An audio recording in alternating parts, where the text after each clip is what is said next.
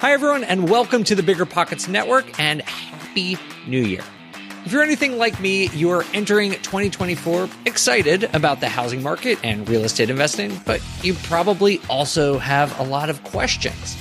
The last year, both in terms of macroeconomics and in terms of the housing market's performance, have been a little bit up and down. It's been a little bit confusing. And so even though there's a lot of opportunity in 2024, there are also a lot of questions that remain unanswered. So today we have a very special episode to help answer some of those questions.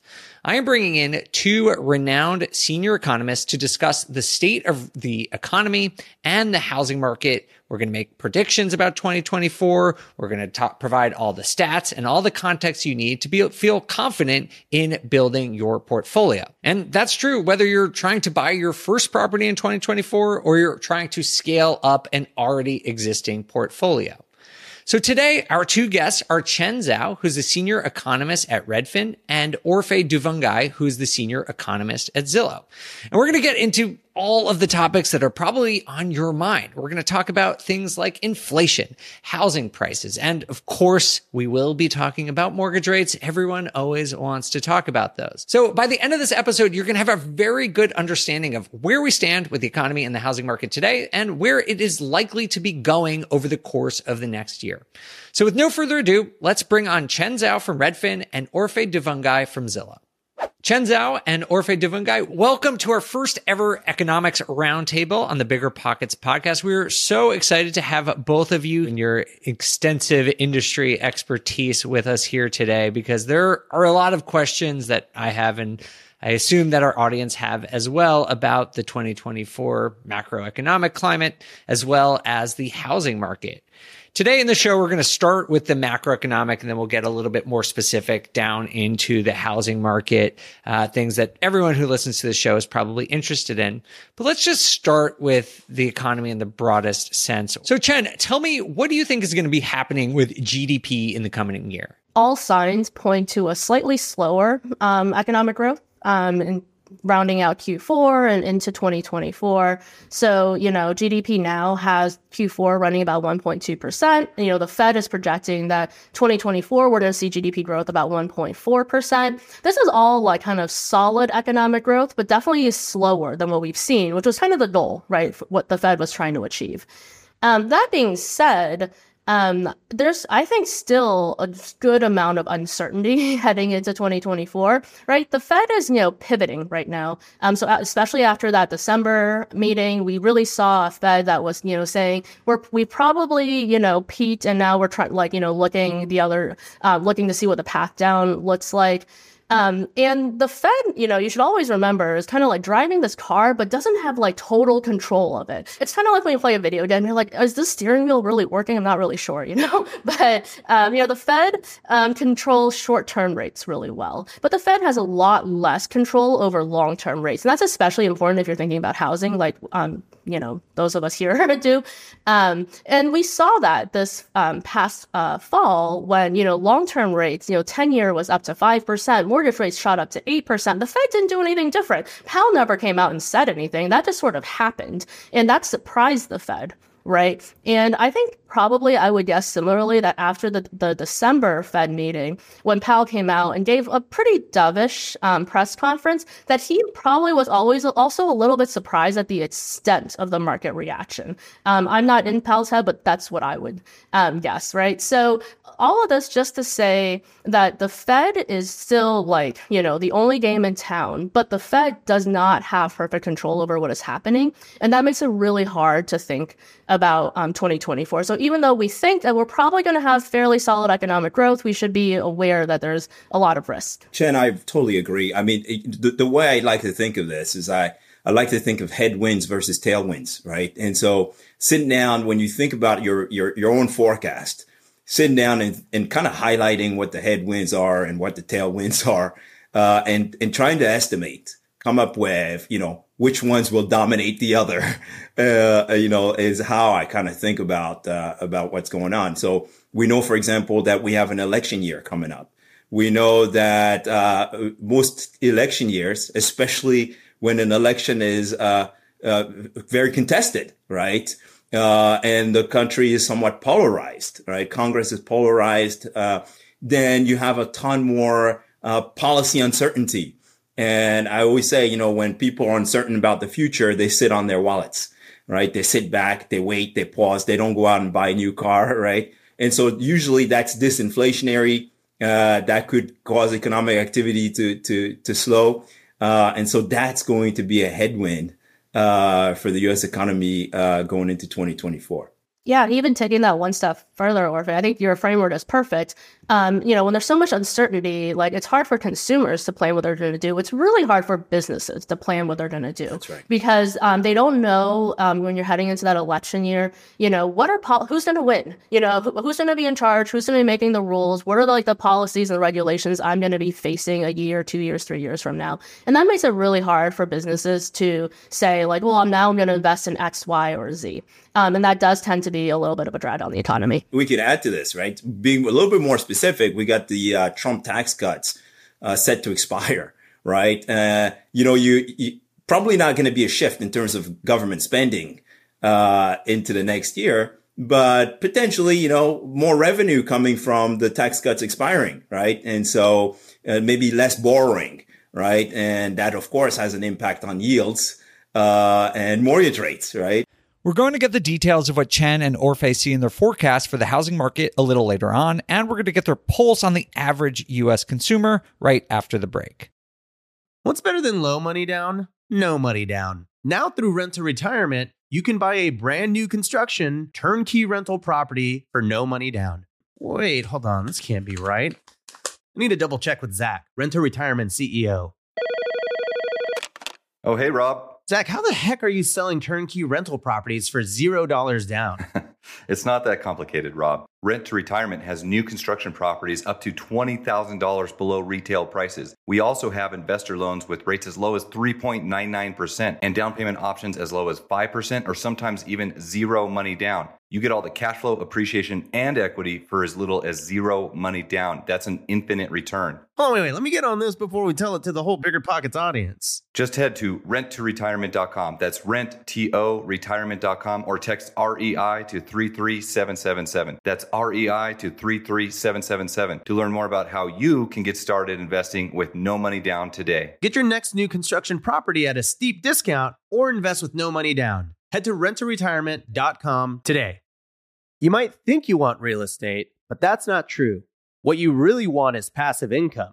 With new investors struggling to find deals or get enough money to buy them and veteran landlords tired of the constant tenant phone calls, is there a better alternative? Actually, there is.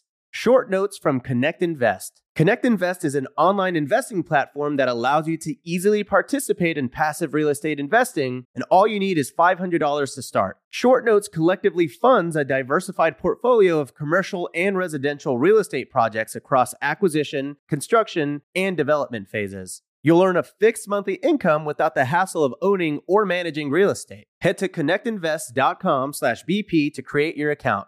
Fund your digital wallet with at least $500. Select from 6, 12, and 24-month short notes with annualized return rates up to 9%.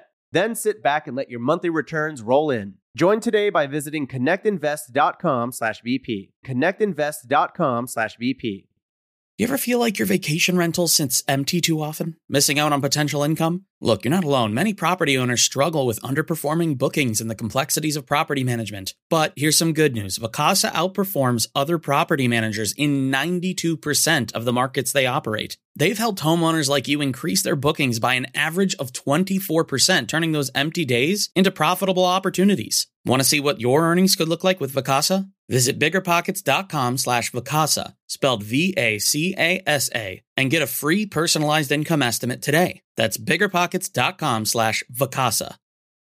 Welcome back, everyone. We are here with senior economists from Redfin and Zillow, Chen Zhao and Orphe Divounguy, talking about their predictions for 2024. You've talked about a little bit about headwinds, sort of the macroeconomic climate, the Fed. I'm curious your opinion on the state of sort of the average American household or consumer, because you do look at this broad macro data and you see GDP is fairly strong. You see a lot of positive indicators, but on a lot of sort of more micro levels and personal finance levels, And anecdotally too, you hear people are struggling. We've seen student loan repayments start. Chen, how would you describe the state of the average American consumer right now? I think that what we saw was that coming out of the pandemic, the government just, funneled so much money into the economy that consumer was doing really well. And kind of in an unprecedented way. And what we've seen, and the starkest, data that we had on that was just how much excess savings people had in their bank accounts coming out of the pandemic, right? Like actual cash that they had to spend. And what we've seen now is that, that excess cash is mostly gone at this point, right? So we see data from JP Morgan, from Bank of America, who can look at people's bank accounts, and we can see that's pretty much at this point gone. And then we're also seeing, like you said, more credit card delinquencies. So that's a piece of data that's coming out of the New York Fed's household debt and credit report, where we're showing that the transition into 90-day delinquency is now at I think something like 9.5% or something like that. And that's, elevated relative to historical levels. So that might be something to be concerned about as well. And then also student loan repayments, right? So student loan payments were put on hold during the pandemic. They resumed in October. The total amount of payments that would need to be paid by consumers is estimated to be about $70 billion. So we think that's about 0.3% of disposable personal income. So that's not a huge amount, but enough to make a dent, right, in people's spending habits. So there are reasons. I think these are all reasons you might be thinking, well, consumers are probably weaker than where they were. But like so many things, so many different economic metrics and statistics that we've, been watching since the pandemic, a lot of it, I think, is about, what is the change versus the level? So it's the consumer is weakening, but the consumer is also just fine. So because we were coming from such a strong standing that even if you are weakening a little bit, you're still actually probably just fine. And we see this in many other metrics. For example, we know that consumers are experiencing real income growth right now. Wages have been increasing a lot. So that is important. We also know that there's a really strong labor market that is a huge tailwind for consumers, right? So right now we think, there's probably 2 to 3 million more open jobs than there are unemployed workers. So this is a very, very strong labor market. And finally, you can look at, we know that credit card delinquencies are probably a little bit high. That's mostly focused in certain types of consumers, those with worse credit, younger consumers. But then you also look at, on the other hand, mortgage delinquencies, for example. Mortgage delinquencies are so low right now. So there's a lot of data that also just shows that the consumer is, pretty good right now. So I would say I'm not terribly worried about the U.S. consumer. And I think this is all kind of very consistent with the broader economic message, which is that we're kind of cooling, but we're, not in a area where we should be worried right now. I totally agree. We're cooling, but we're probably better off than we were before the pandemic. If you look at debt servicing as a share of personal income, still very low, roughly around where it was in 2019, right? Before the pandemic. So, you look on the surface, we're doing well. Are we cooling? Yes. Are we feeling the pinch? Yes. But we're still, we're doing much better than we were, probably, just, 3-4 years ago. Right. So now I totally agree. I think that's, the consumer's in pretty good shape still. Of course, there's a distribution, right? So you're going to have, people at the bottom that are going to feel a little bit of pain still. But you look at the labor market, and I think as long as people have jobs, the U.S. economy is going to be okay, All right. So I think the theme that we're hearing here for everyone listening to this is that the U.S. economy is doing pretty well by most macroeconomic measurements right now. But Chen and Orphe seem to agree that we're slowing down. And so we might still continue growing. It sounds like both of you think that we'll still remain positive in terms of GDP growth next year. And even though consumers might be in a worse position than they were in this year or the previous year, that things are still decent in a historical context, both in terms of macroeconomic indicators and the situation for consumers. So Dave, it's hard to really say, right, if we're worse off than we were, right? Because if you think about, Chen alluded to this, right? Wages adjusted for inflation have actually increased. Mm-hmm. They had been decreased. They decreased in 21 and decreased in 22 as inflation rose to roughly 9% midway through last year. Financial wealth, you look at the Fed report, financial wealth has actually increased. At the end of 2022, if you told me the stock market would have done what it did in 2023, I would have thought you were absolutely crazy, right? The stock market went on a tear in 2023, surprised everyone, right? And we're finishing the year so strong. And so financial wealth also increased. Housing wealth, right? We had this big dip where we thought, oh my goodness, the house prices are coming down. And all of a sudden, the house prices rebounded. Home equity, right, is still near an all-time high. Yeah, prices have fallen in a lot of metros. Home equity is still near an all-time high for a lot of homeowners. These homeowners bought, a lot of these homeowners who bought before the pandemic were able to refinance at very low rates, so they have very low monthly mortgage payments. And so, I look at this and I say, hey, this average consumer, the middle class, might actually be doing really well right now. Yeah, it's funny you say that, Orphe, because I totally agree with all these statistics you're saying, all the metrics are great. And then it's we have this problem where everyone seems to have bad vibes about the economy. Yes. Right. And everyone is super negative. Totally. That's what I wanted to ask you. Yeah. Yeah. That's so interesting. But so what is that, Chen? What do you attribute that to? And the macro data, classical measurements show that things are doing well, but it doesn't seem that people feel the economy is doing well. So where's the disconnect? You're absolutely right. And it does feel like there is a disconnect, right? Because just like Orphe said, it's wow, your income is growing. You have so much housing wealth. You have whatever your portfolio is, it's doing fantastic, yada, yada, yada. And at the same time, the Fed is taming inflation. So we don't need to worry about that anymore. So why are you worried, right?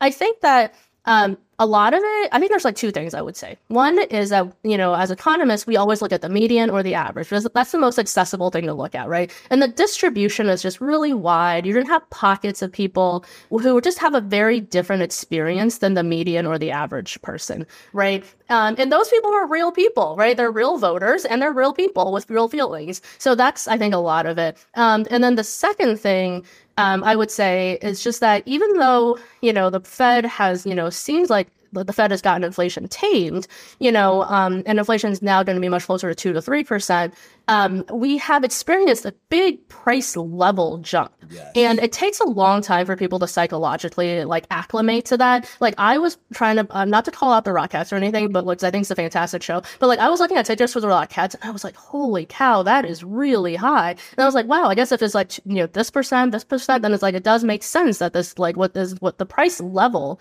is, even if there's not going to be further inflation in the future. But, for people, I think even though maybe they've seen their, paychecks increase, they're still experience that sticker shock when they're seeing the prices. And that's a negative kind of, sentiment sort of thing. So those are the two things that I would point to. And then on the kind of pockets of people who, are not experiencing what the average or the median person is experiencing. Importantly for the housing market, I think we should think about people who don't yet own a home, yes. Right? So, we're talking about housing wealth, all the people who refinance, you have a 2% mortgage rate, you have so much home equity, but what if I never bought a home to begin with, mm-hmm. Right? Or a lot of Americans don't own any stocks, so I don't care if the S&P 500 is doing great. That's right. That's not benefiting me at all. So I think that's where a lot of these kind of bad vibes are coming from. I absolutely agree with Chen. I think this is probably the price. I get this all the time, and I'm very active on social media, and where, you report on inflation coming down and people are no, this is not true, right?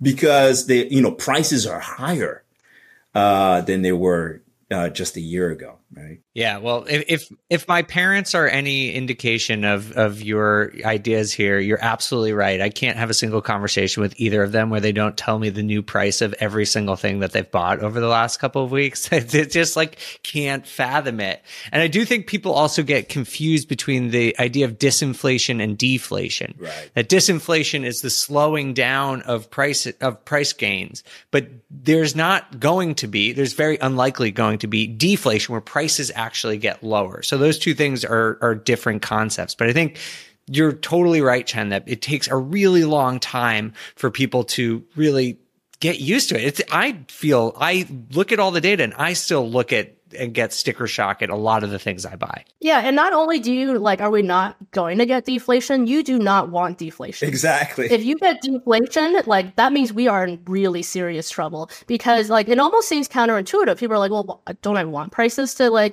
decline so I have increased real purchasing power? But you don't, because in an economy like that, no one would ever buy anything. If you could buy eggs cheaper tomorrow, why would you buy eggs today? And that is a really dangerous economic cycle to get into. So that's why we aim for that nice 2% inflation. And it also means the unemployment rate could soar, right? If you're not buying anything, right?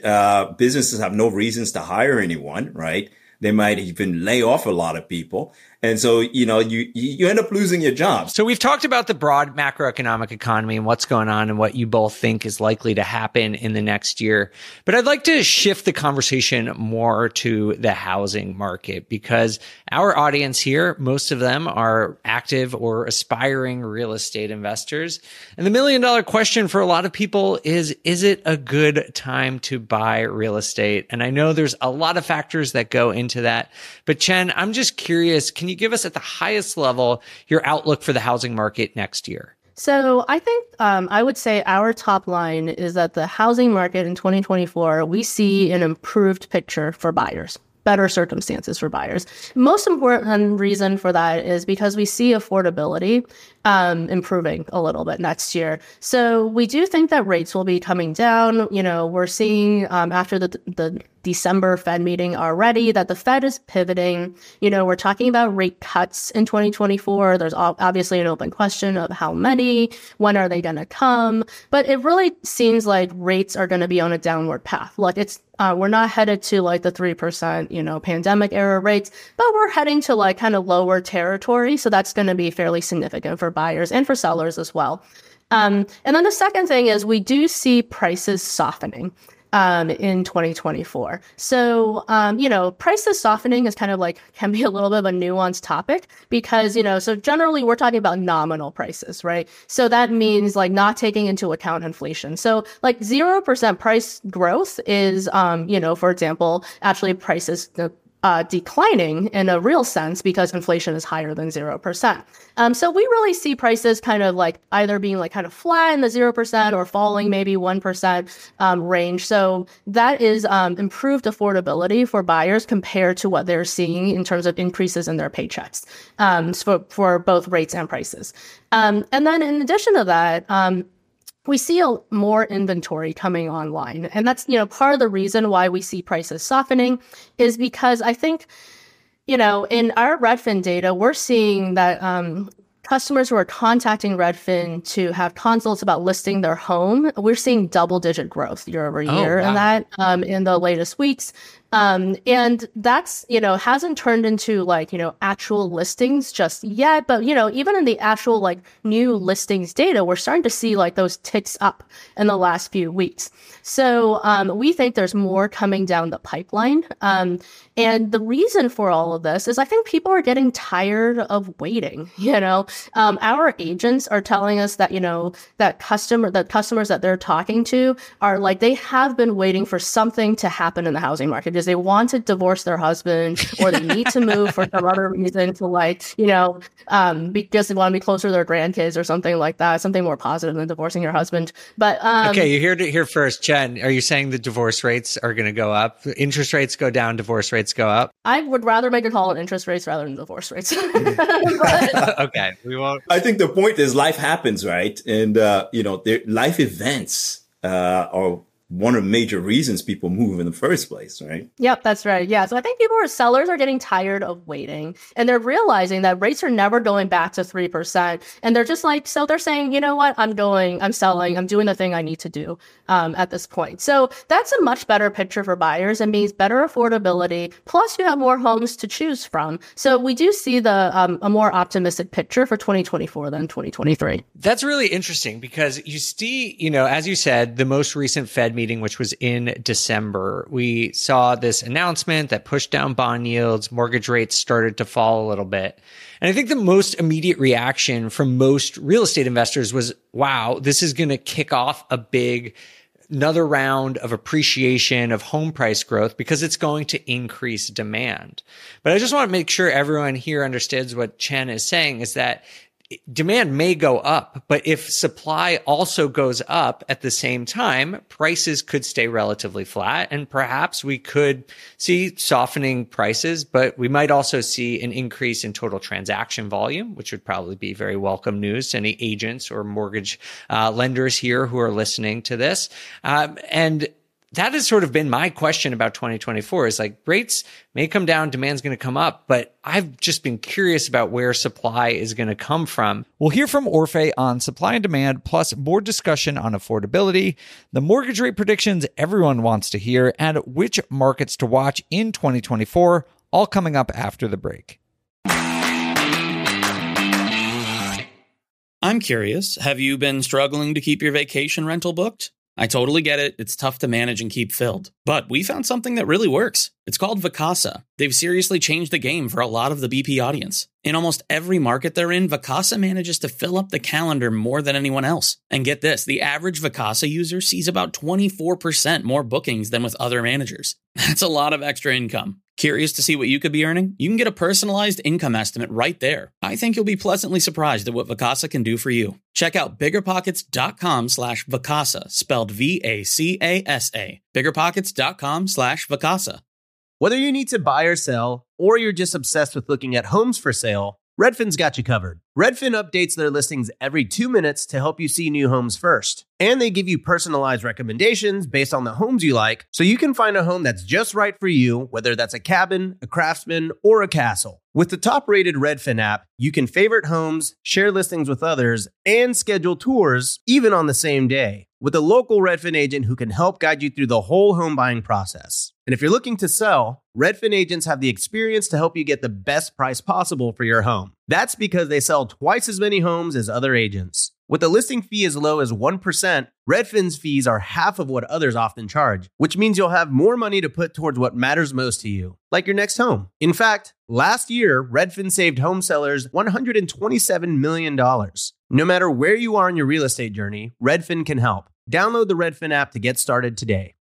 Calling all property owners and operators. Are you managing a multifamily property and looking to elevate your residents' living experience? Introducing Quantum Fiber Internet, your go-to choice for speedy internet your residents will love. The process is as seamless as Quantum Fiber service. Starting at just $50 a month, your residents can enjoy fast, reliable internet that will make them love where they live even more. Connect with your local fiber representative today. Learn more at q.com/go-big. I wonder how they got that domain. That's q.com/go-big. Limited availability. Service and rate in select locations only. Taxes and fees apply. 360 Wi-Fi and other equipment lease charges, taxes, and fees are excluded from price for life offer and may be increased. Every lender loves to talk about how easy it is to get a mortgage. Then, when it's time to fund your next deal, they ask for your full financials, your blood type, your mother's famous spaghetti recipe, and a map to the fountain of youth. Sound familiar? You got all that handy, right? Why not switch to a lender who actually makes qualifying for a loan easy? A lender like Host Financial. Host Financial takes the tedious tax returns, endless W-2s, and time-consuming financial requests out of the picture. Their light doc and common sense underwriting guidelines mean frictionless transactions every time. You'll even be able to use the actual or projected income of the short-term or long-term rental you're looking to purchase or pull equity out of. That's what lending built for investors looks like. So take the next step and grow your portfolio faster. Visit hostfinancial.com to request a quote in as fast as 60 seconds, which is faster than this ad. If not, it's pretty close. That's host, H-O-S-T, financial.com. Again, that's host, H-O-S-T, financial.com.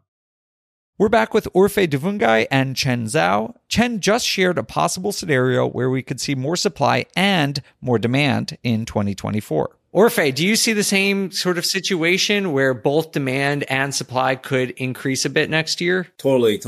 And by the way, I'm the most optimistic member of the Zillow economic research team. And sometimes they laugh at me a little bit because, I always see everything in a positive light. So, new listings going up 3.1% year over year, according to our data. And, they were down a lot. Right. Especially in the spring when you were hopeful that existing homeowners would be putting their homes on the market, on the for sale market. They just didn't show up. And now we're starting to see, right. If you look at, since about July of this year, new listings, the flow of homes coming on the market was pretty much flat. Right. And it's, and it's now catching up. So I'm very optimistic. And like Chen mentioned, I think life events, but also preferences haven't changed. That old house, that you don't want to live in anymore. You were sitting around kind of just because a little bit of uncertainty, right? A ton of mortgage rate volatility. You don't know what's happening with the economy. And so you pause, you sit on your wallet, you wait, you don't do anything. But now, you're starting to see things kind of normalize and now you can adjust your budget. You can look at things and make sense of, now I know where I'm headed. I still have my job. Things are looking pretty good. I know mortgage rates are not going to fall off a cliff anymore. I think a lot of people were like sitting there thinking, hey, maybe mortgages are going to come down. And we know mortgages are easing, but they're not going to fall off a cliff. And, I tell everybody the only times we've seen mortgage rates fall off a cliff was the bursting of the dot-com bubble, the middle of the global financial crisis, and the start of a global pandemic, right? And so we know mortgages are not going to fall off a cliff. They're going to ease a little bit. We may even see a little bit less rate volatility, especially if inflation continues to move towards the Fed's target. The market will become less responsive to all the economic news, like it has been in the past year. So all of that is going to be conducive to getting people out there again. Our data, Zillow data, also shows that 70% of sellers end up buying again, right? Not 100%, 70%. So you're going to have more supply from those guys than demand, if you continue to see new listings come up, into 2024. And so, all of that together tells me, just like Chen mentioned, that you're going to probably see prices soften a little bit. New listings are no longer going to be a big drag on the housing inventory. And of course, I'm optimistic. I think that might mean more transactions going forward. I appreciate that explanation. Orphe, you say you're an optimist. So I just want to play devil's advocate here for just a second and just get your opinion, because I think there is a narrative or a common, line of thinking that I hear that affordability is just so low right now that even if rates come down a little bit, prices are just too high. And it's somewhat, people feel, I think, inevitable that prices have to come down because they're just so much higher than they used to be. So, and you couple that with some of the things you said about perhaps a slowing economy. What do you say to that, I guess? I think builders probably worry about that a little bit too, right? So they have a ton of homes under construction still. Those homes are coming on the market. Housing's, and of course, because there's so many homes that are coming on the market on the new construction side, you're starting to see builder sentiment decline a little bit, and you start to see starts. Why would I start a new project if I have a ton of units that are coming that I need to sell? And so all of that, I think, we're going to see. But just to give you an idea, yes, affordability is still a problem. But if you think about the fact that mortgage rates were lower than they are today, last year than they are today, right? And yet, the average price cut for new construction hasn't changed, still about 6%. The share of listings with a price cut relative to last year is actually lower, right? So if people just couldn't afford a home, and by the way, I have to say, the housing market is local, right? So I'm talking kind of on average, the US level. There are places that are absolutely unaffordable. You just absolutely can't even people can't qualify. I'm thinking of the LA area, Riverside, California. I mean, there are places that are just out of reach for a lot of people. But just on average, you still have some demand out there. Demand has slowed, but there's demand still exceeds supply. And so that's why I'm still very optimistic going forward. And I'm not the only one, right? We hear about Warren Buffett and new construction and the love for new construction going forward. So, I'm fairly optimistic, that 2024 could be a better year, because new listings have already bottomed in 2023. Yeah, I think the affordability question is a really good one.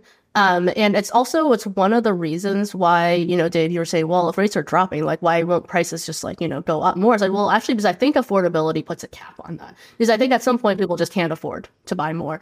But I think the affordability correction doesn't have to come in the form of this big drop in prices, right? Like the 2008 style price drop, that only happened once. And there's a reason it only happened once in under very unique circumstances, right? So I think if you can also see affordability improve in the form of like a multi-year span of time where you see prices only are being flat or up 1% or down 1% or something like that, where prices are just increasing less than inflation, but just a little bit less than inflation. And that is an improvement in affordability, right? And also we do expect rates to come down as well. So a lot of the affordability issue in the last year has been a rates issue and not necessarily a price issue. I want to make sure everyone understands what affordability means in terms of the housing market. It's basically how easily the average American can afford the average price home, or as Orphe accurately pointed out, this is also local, how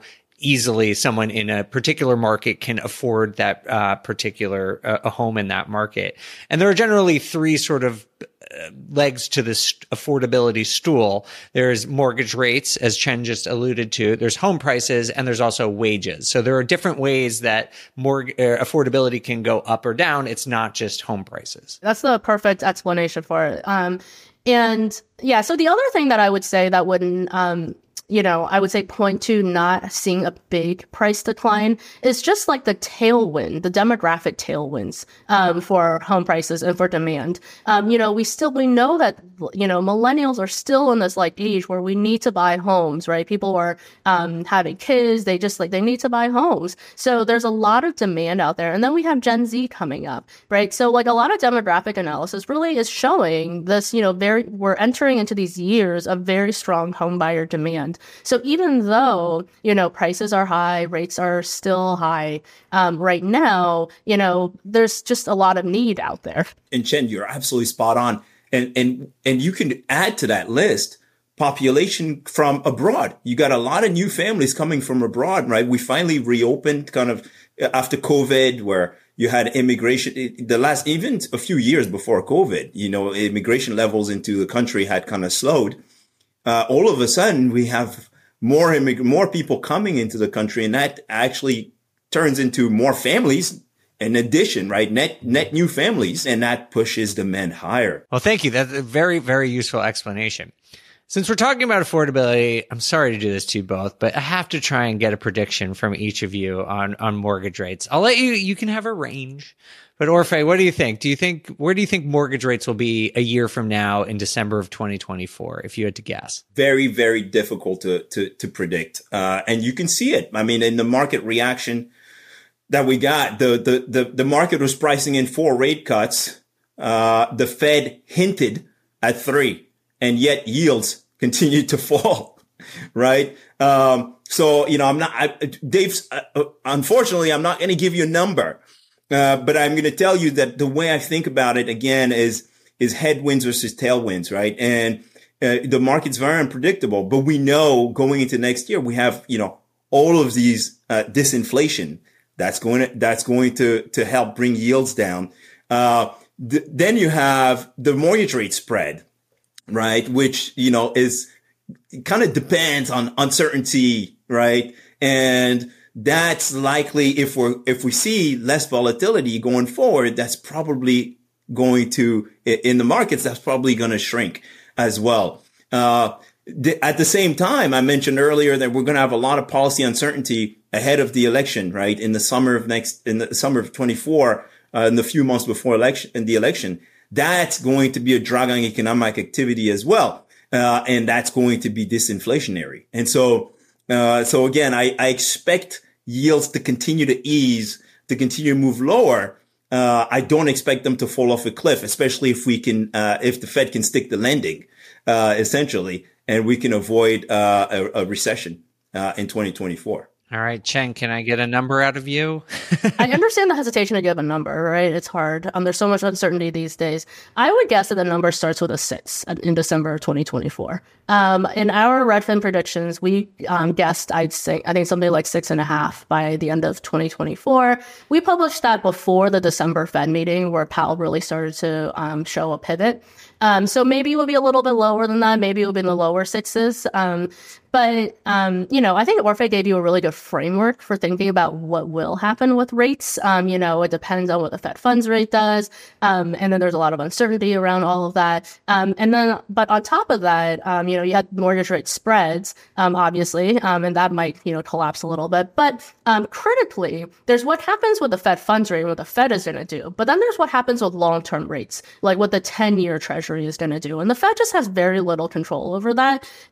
So that could stay the same, go up or go down as the Fed is cutting. It's a little bit uncertain depending on what else the Fed is saying and what other economic circumstances there are, and what else investors are worried about. So in this past summer, investors became very worried about government debt levels, like tax revenues, kind of the long-term sustainability of our spending and how much Treasury supply there was. And so yields really shot up and rates really shot up, and that really had nothing to do, very little to do with inflation, right? So that's what makes it really hard to guess. But I think if I were kind of, someone who was looking to buy a home in the near future, I would guess that in 2024, you're going to round out the year with numbers that, around like a number that starts with a 6, probably maybe in the low 6s. And then also, Chen, you alluded to all these factors. And then there's also the global economy, right? From abroad, investors abroad are looking to U.S. assets. When you have conflict abroad, you have geopolitical tensions, that could, mean more investors come in to absorb all of that Treasury supply, right? And so those are all factors to keep track of, which is why the job of forecasting yields is very, very difficult. Yeah, that's a great point. I want to just sort of reiterate and make sure everyone listening understands this. The Fed does not control mortgage rates. They control the federal funds rate, which of course has an impact on bond yields and on businesses and all these other different complicated things that impact mortgage rates. But just because the Fed says that they might cut rates 3 times next year, I don't think that we should all be taking a victory lap. I think it's encouraging, but there's still likely to be some volatility in rates, at least in the short term, while we see where bond yields start to head. And again, we've seen the Fed indicate things that they wound up not doing. So there's just no guarantee that they're going to stick to the plan or the indication that they've given us as of December of 2024. But that said, I think, things are looking encouraging. I want to turn to risk because, most of the people who listen to this podcast are investing. They're not, buying a home to live in for 5 to 10 years. And so I'm curious, although you've shared some of your feelings about the housing market and where it might be going, I'm curious, Chen, do you have any thoughts on what risks might exist for real estate investors heading into the next year? I think the risks are going to be regional. So I think that overall, as we have been discussing, if you're a real estate investor, I really don't see, prices coming down a ton. However, I do think there could be certain markets where you do see some significant price declines. We're already seeing some pretty significant price declines in places in Texas, for example. So I think Austin in our data is down close to double digits year over year on median sale price. So a lot of these places that actually where it was a lot easier to build additional supply, which was great in the pandemic when people were really trying to move there. It was easier to build that supply to meet the demand and prices were going up a lot.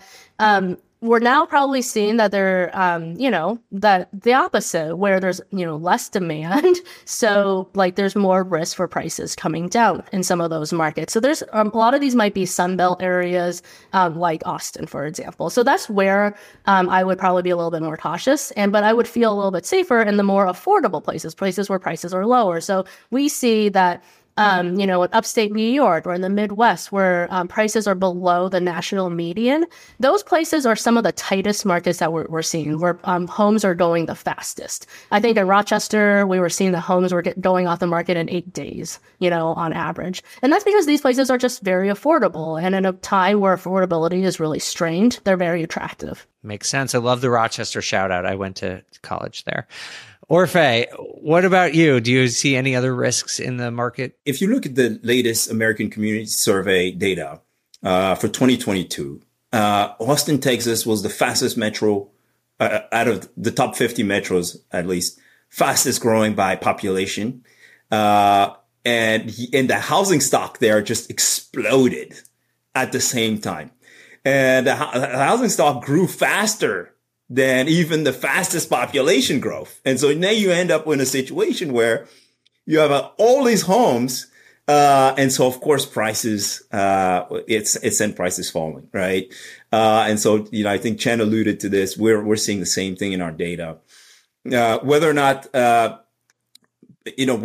going to continue is another story, because I think that, if people are going to places, Austin may not be affordable for locals, but if people are going to Austin from California, by the way, we know 30% of Californians are moving to basically Texas, Arizona, and Florida. So if people are moving from the more expensive California metros to Texas, and then they're seeing that prices are falling so much, well, that decline in prices might actually be a good thing going forward. And then I like, I also like some of these markets, Charlotte, Raleigh, North Carolina.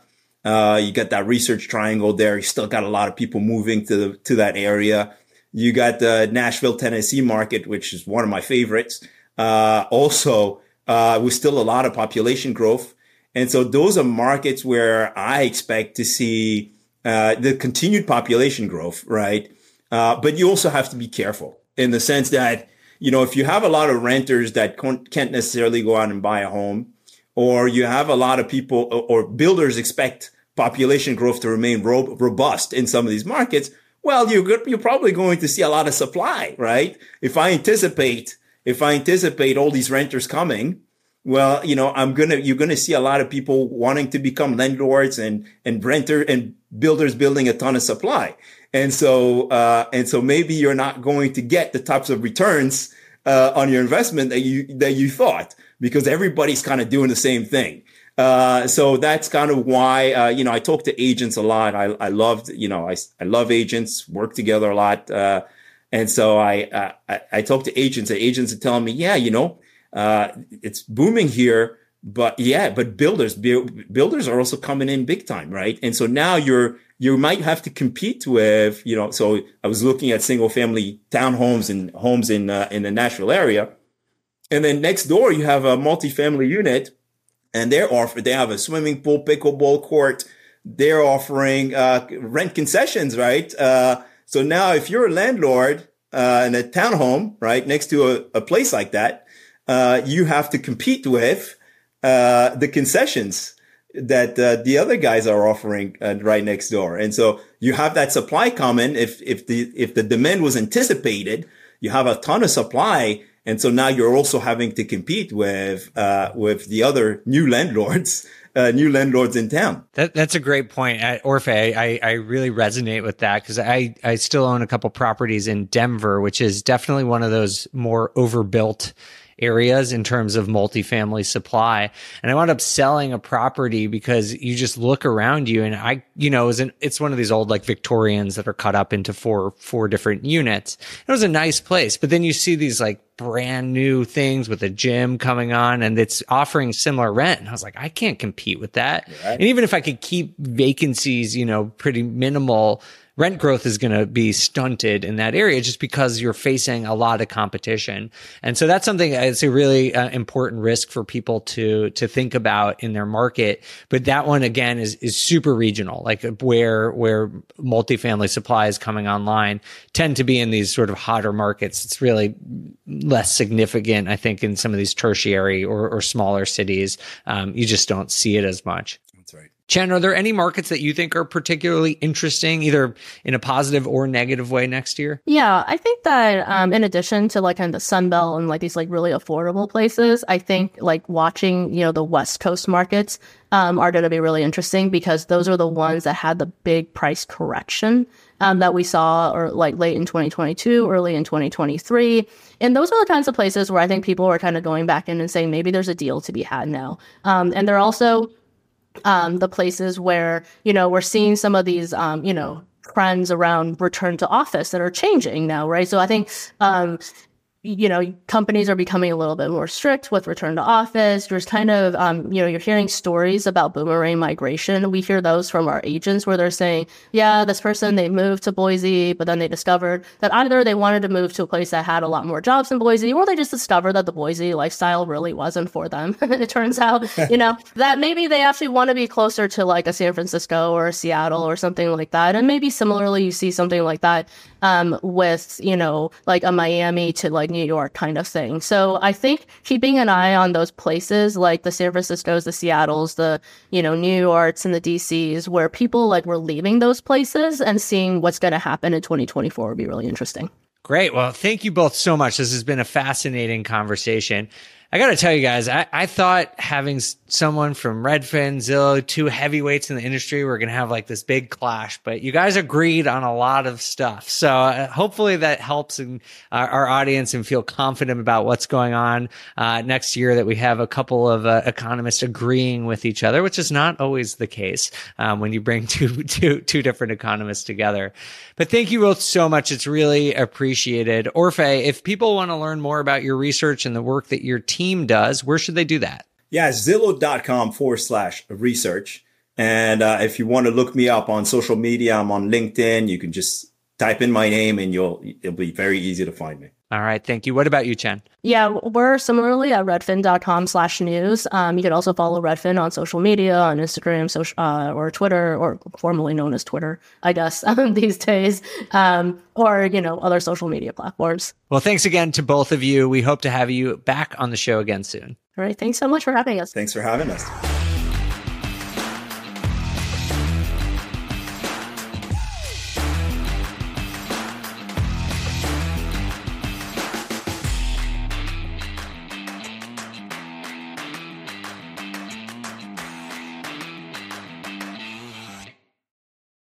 There's a reason small multifamily investing is so popular in the Bigger Pockets community. With just a 3.5% down payment, you can own up to 4 different units. Think about it. If you house hack and live in one of the units, you still have 3 different groups of tenants helping you pay down your mortgage every month. 4 kitchens and bathrooms you could renovate to increase your property value. 4 different Airbnbs, medium-term rentals, or other rental strategies that you can try in one property, all in just one transaction. Of course, the question is, where do you find a small multifamily property that you can actually afford? Which market and which deals are best for you? Once you close, how do you manage it, optimize it, keep scaling, and living your life without being tied down to 4 leaky toilets or 4 fussy tenants? All great questions, my friends. All to be answered in the upcoming Small Multifamily Bootcamp with Chris Lopez and Leica Devatha. So if you're serious about growing your portfolio with this highly efficient strategy, head to biggerpockets.com/4, F-O-U-R, today and join us in the Small Multifamily Bootcamp. See you there. The content of this podcast is for informational purposes only. Past performance is not indicative of future results, and all host and participant opinions are their own. Investment in any asset, real estate included, involves risk. Use your best judgment and consult with qualified advisors before investing. Only risk capital you can afford to lose. Bigger Pockets LLC disclaims all liability for direct, indirect, consequential, or other damages arising from reliance upon information presented in this podcast.